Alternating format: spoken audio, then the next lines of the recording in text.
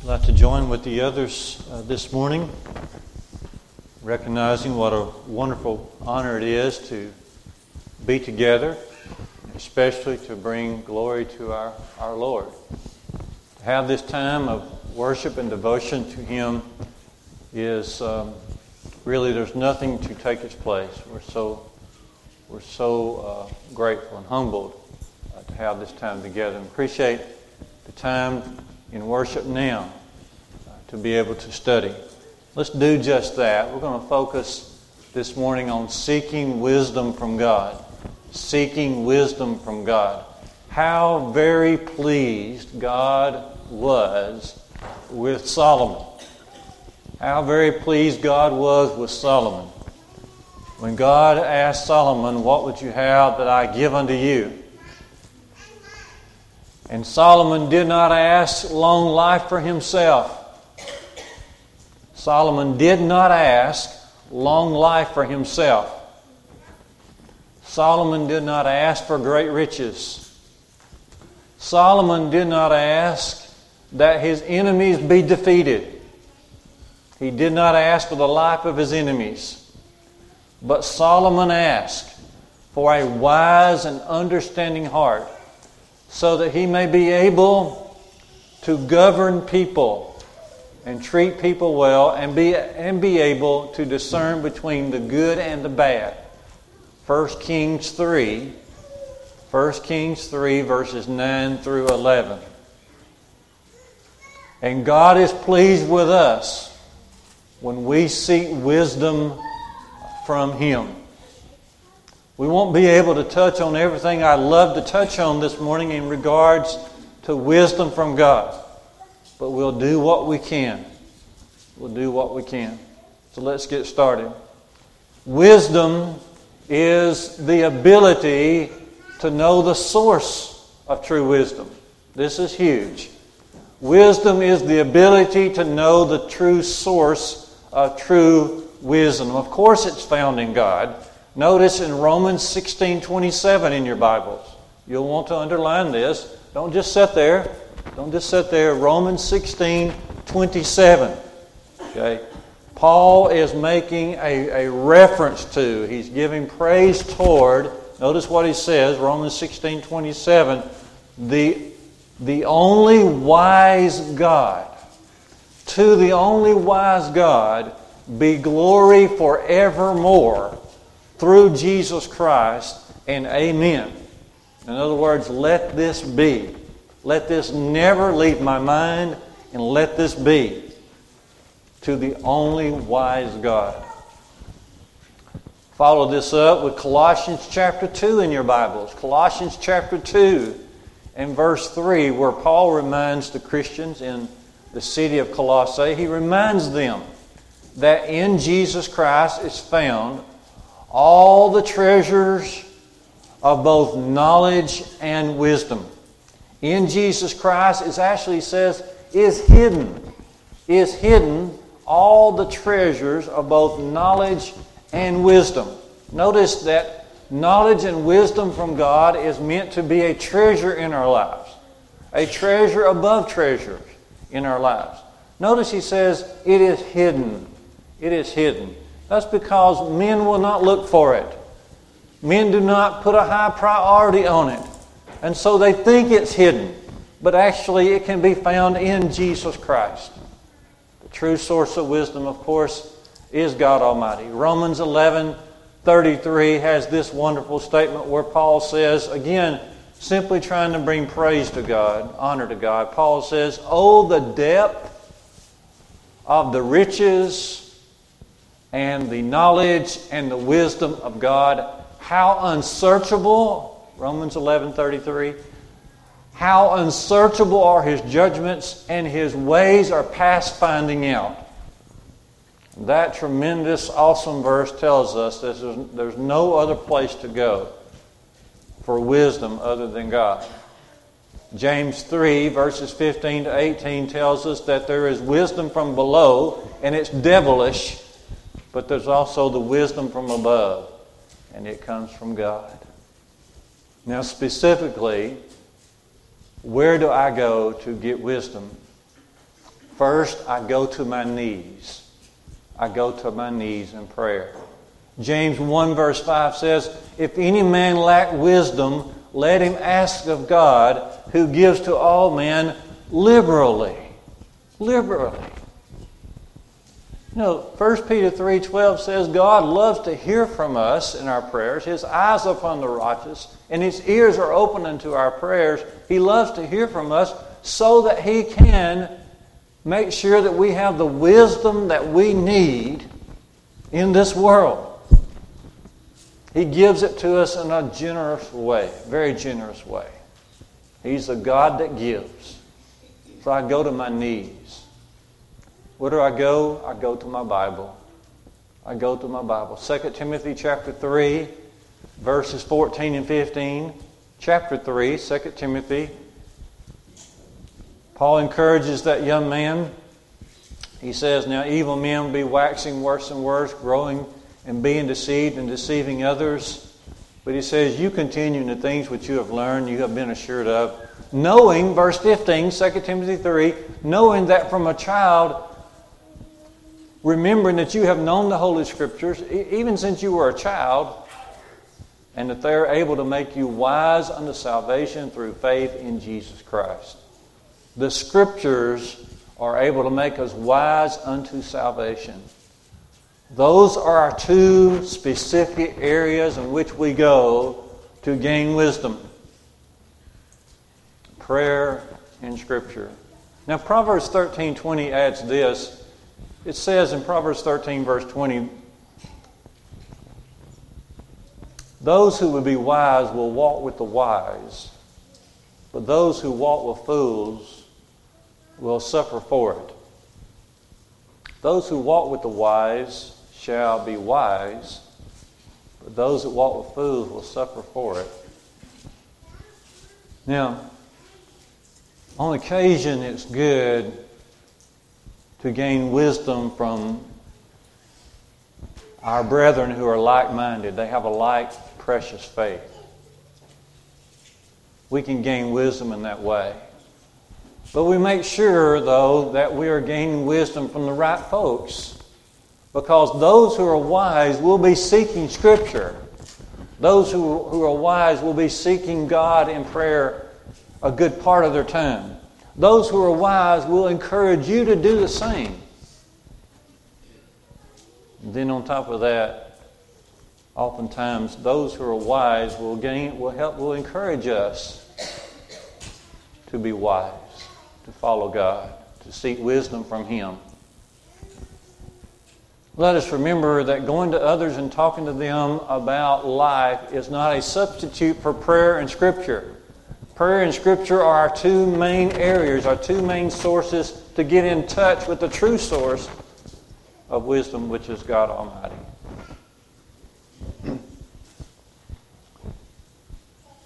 In our men's class on Monday evenings, we've been looking at the book of Joshua, learning great lessons from Joshua. Right after the victory over Jericho, you get into Joshua chapter 7, and they meet the people in Ai. And after the victory in Jericho, Ai should have been an easy victory, but God's people were run out of that city, lost lives. It was a great distress for Joshua. Joshua fell down. We read about that in Joshua 7. He fell down on the ground. And he prays, Lord, why did you bring us across this Jordan? Just so that we would be defeated in the presence of the Amorites and Canaanites. Why did you do this? Well, the Lord had a message for Joshua. He said, get up.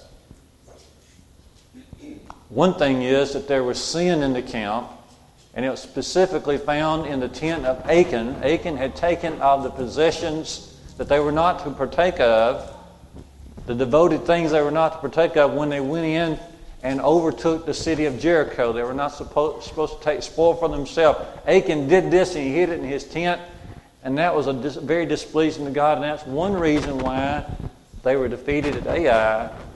But as we continue to read there in Joshua 7 and Joshua 8, we also noticed that in chapter 7, where they were defeated, there wasn't near as much dependence upon God. When you open up chapter 8, it's all about what God is saying. God had a particular plan of action against Ai, and they're following that to a T, and then they walk away with a great victory over Ai in chapter 8. There's a great difference between Joshua of chapter 7 and Joshua chapter 8. He is back to depending upon the Lord. There's a great difference in the people of chapter 7 of Joshua and Joshua chapter 8.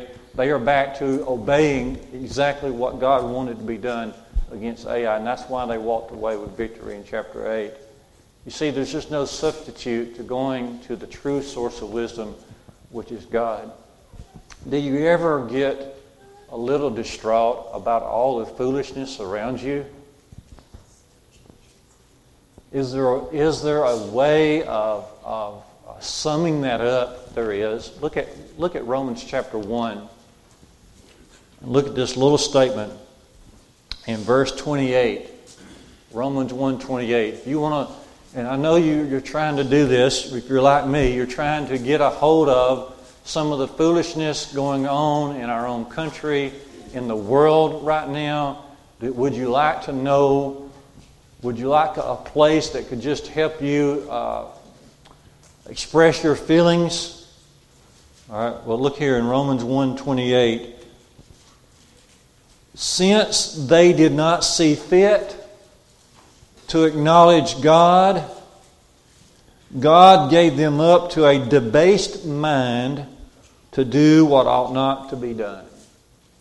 And then you can just read the rest of that paragraph, see the different things that started going on in their lives. But once a person or once a group of people decide not to acknowledge God, they didn't see fit to acknowledge God in their lives, then God just gives them up to a detestable, debased, foolish mind to do those things which they ought not. And so first, the wisdom, the ability to know the true source of wisdom. In the second place, what about the ability to detect and to identify the truth? The truth. What about the ability to detect and identify the truth of God? You see, we say it this way because there's such a blizzard. Have you ever been in a blizzard? When you hear from the folks in Minnesota, they say when a blizzard comes, you can't see your car in the driveway out your window. You can't see your mailbox. You certainly can't see across the street to your neighbor's house. You had just best stay where you are when it's a true blizzard. What we have in our world is a blizzard of lies. A blizzard of lies in our world. And the Lord can help us to see through these lies so that we can detect the truth. Romans 1 and verse 25, if you're still there at Romans chapter 1, verse 25, some in Paul's day, they exchanged the truth of God for a lie. They exchanged the truth of God for a lie. And they worshiped and served the creature rather than the Creator who is blessed forever. That's what's happening. People exchange the truth of God for a lie. And then you see what happens in their worship and in their lives. Jesus says in John 8:44 that Satan has been a liar and a murderer from the beginning, and he is the father of lies, and he does have many children.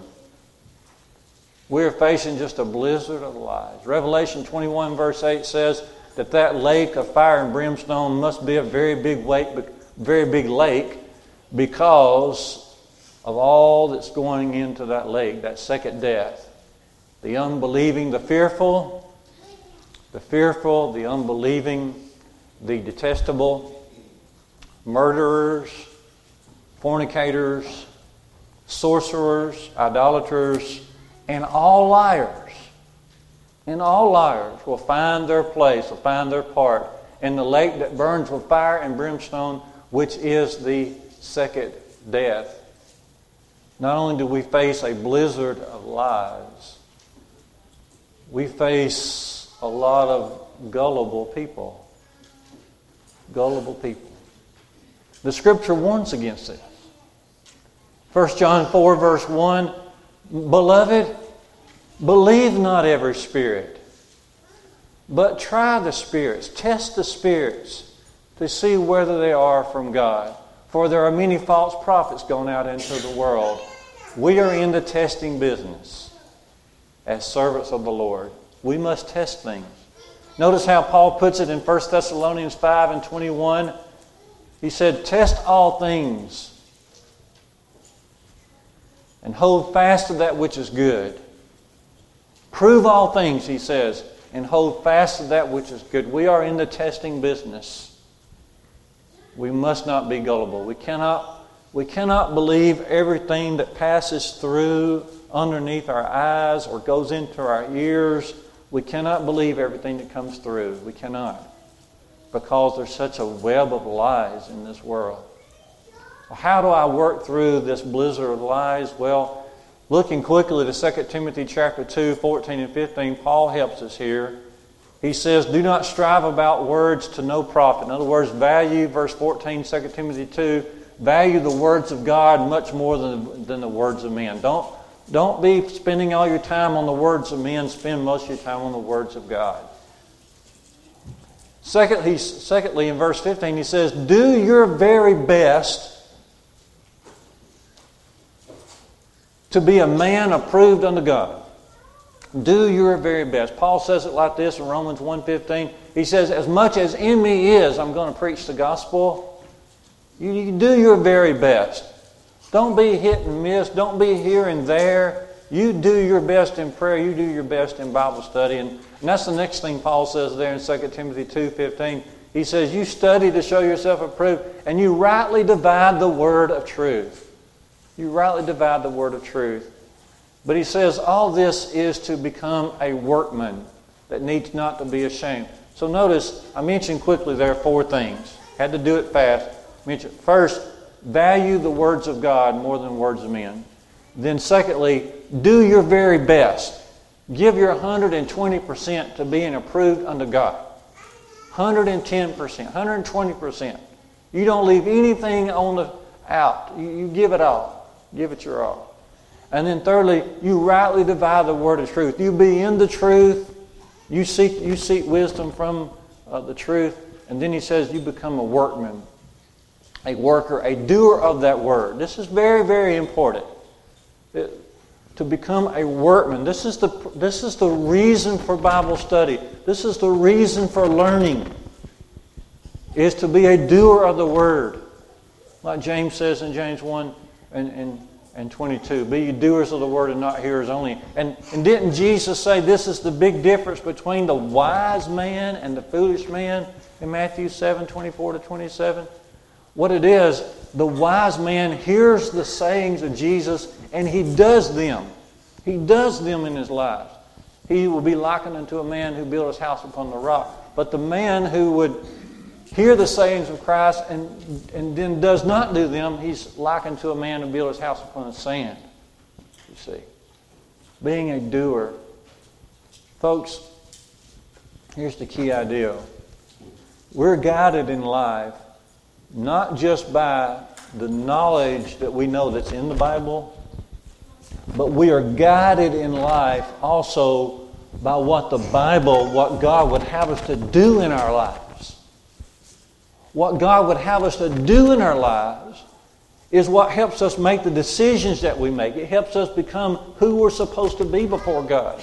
Not just that there are things in the Bible to know, but the doing of that, the bringing of this out from the pages into our hearts and our very activities and decisions.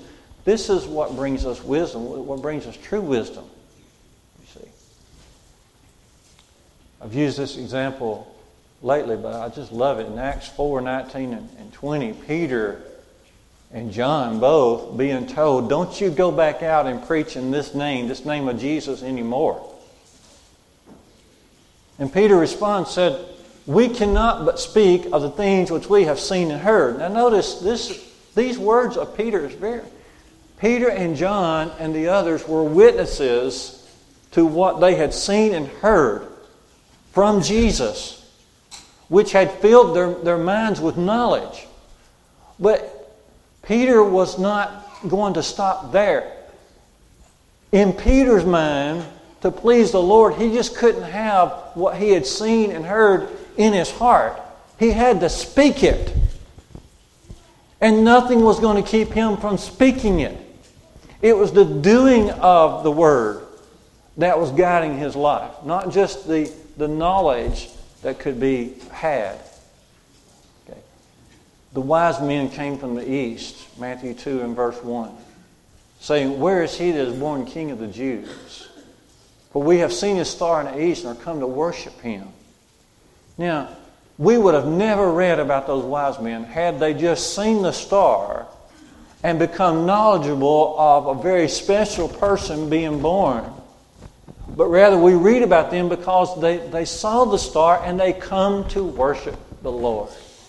They come to worship Him. It wasn't just the knowledge they had, but it was the doing something with that knowledge that guided their decisions, that caused them to make that long journey.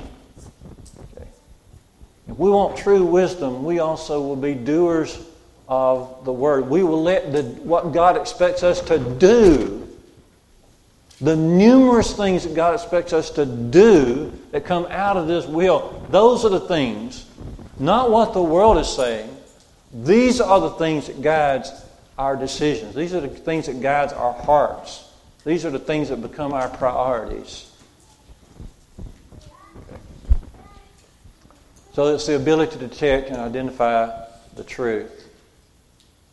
And then, what about the ability to choose good over evil and right over wrong? Well, Hebrews 5 mentions this ability. Hebrews 5, 12 to 14, where the apostle says that we need to be skillful in the word of righteousness so that we can become mature, not just children, but mature, and so that we will have the powers of discernment to be able to distinguish between the good and the evil. You see, it starts with the Word of God, doesn't it?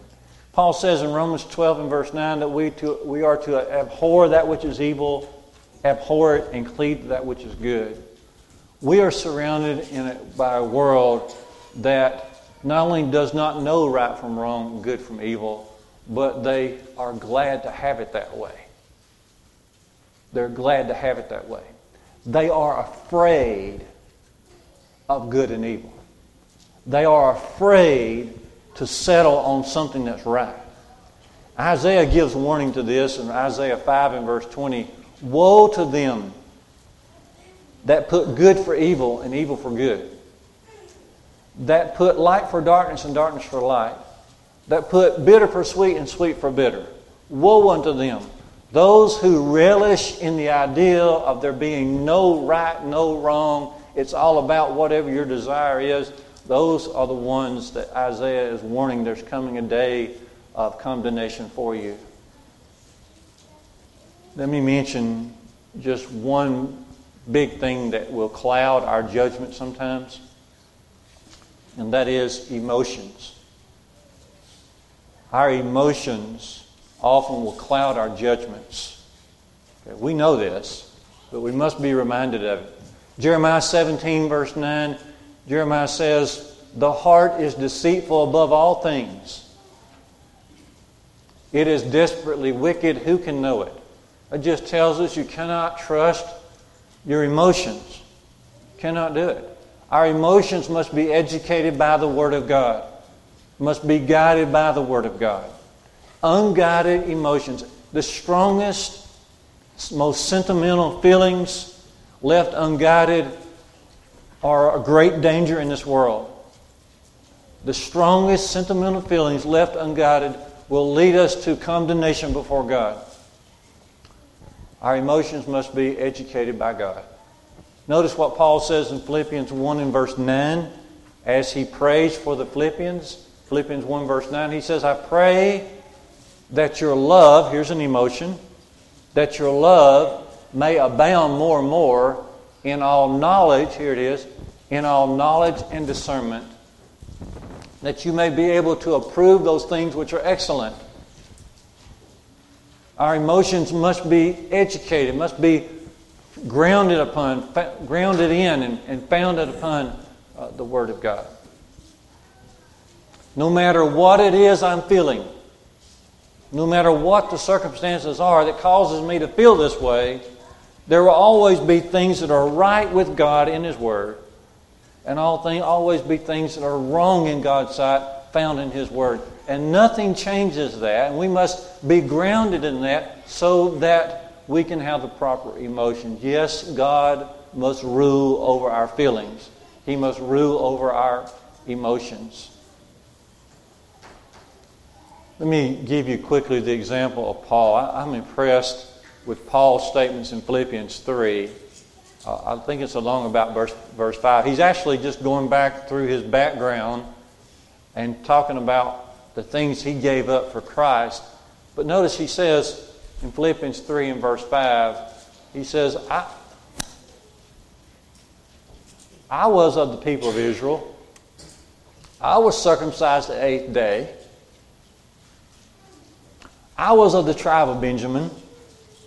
I was a Pharisee of the Pharisee. In other words, Paul's saying, I was totally enmeshed in my family's religion. I was zealous toward this. Paul said when he came to the truth in Christ, regardless of all the emotions that would be tied in to him being part of a very close Jewish culture, yet he was glad to give those things up because of the treasure that's found in Christ. This is the very reason why we caution young people about who they date and who they end up getting married to. Because emotions bring attachment. And attachment brings a confused mind, where oftentimes emotions take the place of sound Bible teaching. Emotions cloud our judgments to be able to tell what is right and what is wrong. Finally, this morning, what about the ability to see the wisdom of the cross? That's where we want to go to.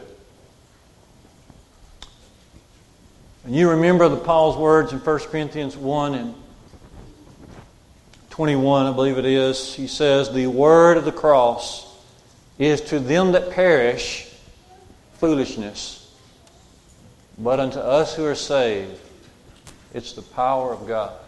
To us who are called, to us who are saved, it's the power of God. It's not foolishness. It's the wisdom of God.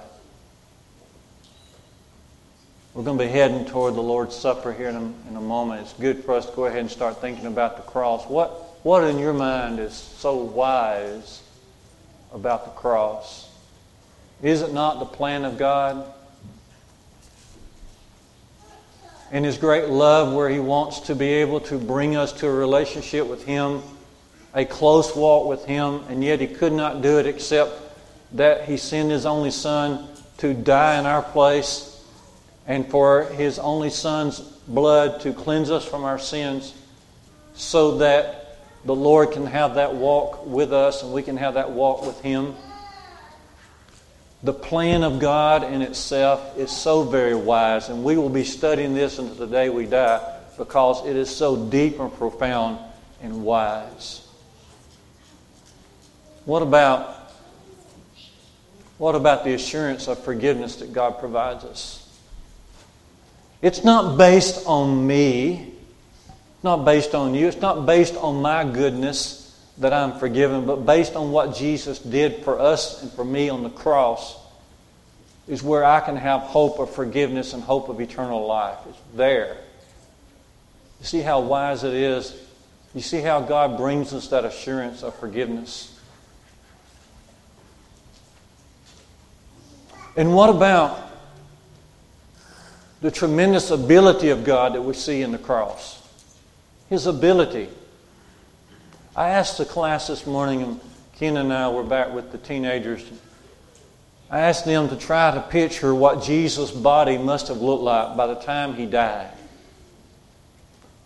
Probably not even recognizable. And yet He walked out of that tomb on that first day of the week. He did. Look what God can do. God took the worst thing that could ever be seen and turned it into the greatest thing that could ever be thought of. And that's what God does in life. You see the wisdom of the cross? A lot of times when things look its worst is when God is about to step in and do some marvelous things. And what about the key to life? Don't we see the key to living in the cross? Don't we see God's wisdom? Because the key to living is to try to be like Christ, to give up ourselves, to deny ourselves, and to serve others and sacrifice for others. That is the key to joy. It's the key to life. Can we help you this morning? That's why we're here as the family of God, to grow in knowledge, to seek the wisdom of God, and to help each other. There's no other place to go. We are sinners, and the arms of Christ are wide open for us. It is true. It is true. When you picture that cross, you have to picture Jesus' arms going out. And in a sense, He's pointing to the past, and He's saying, I can forgive all of that for you. And He's pointing to the future, and He's saying, I can walk with you, help you to grow, help you to come home to me. There's no greater blessing, no greater treasure than these things. Seeking true wisdom. Can we help you with any spiritual need this morning? Won't you please make that known right now as we stand together, as we sing, Brother Paul.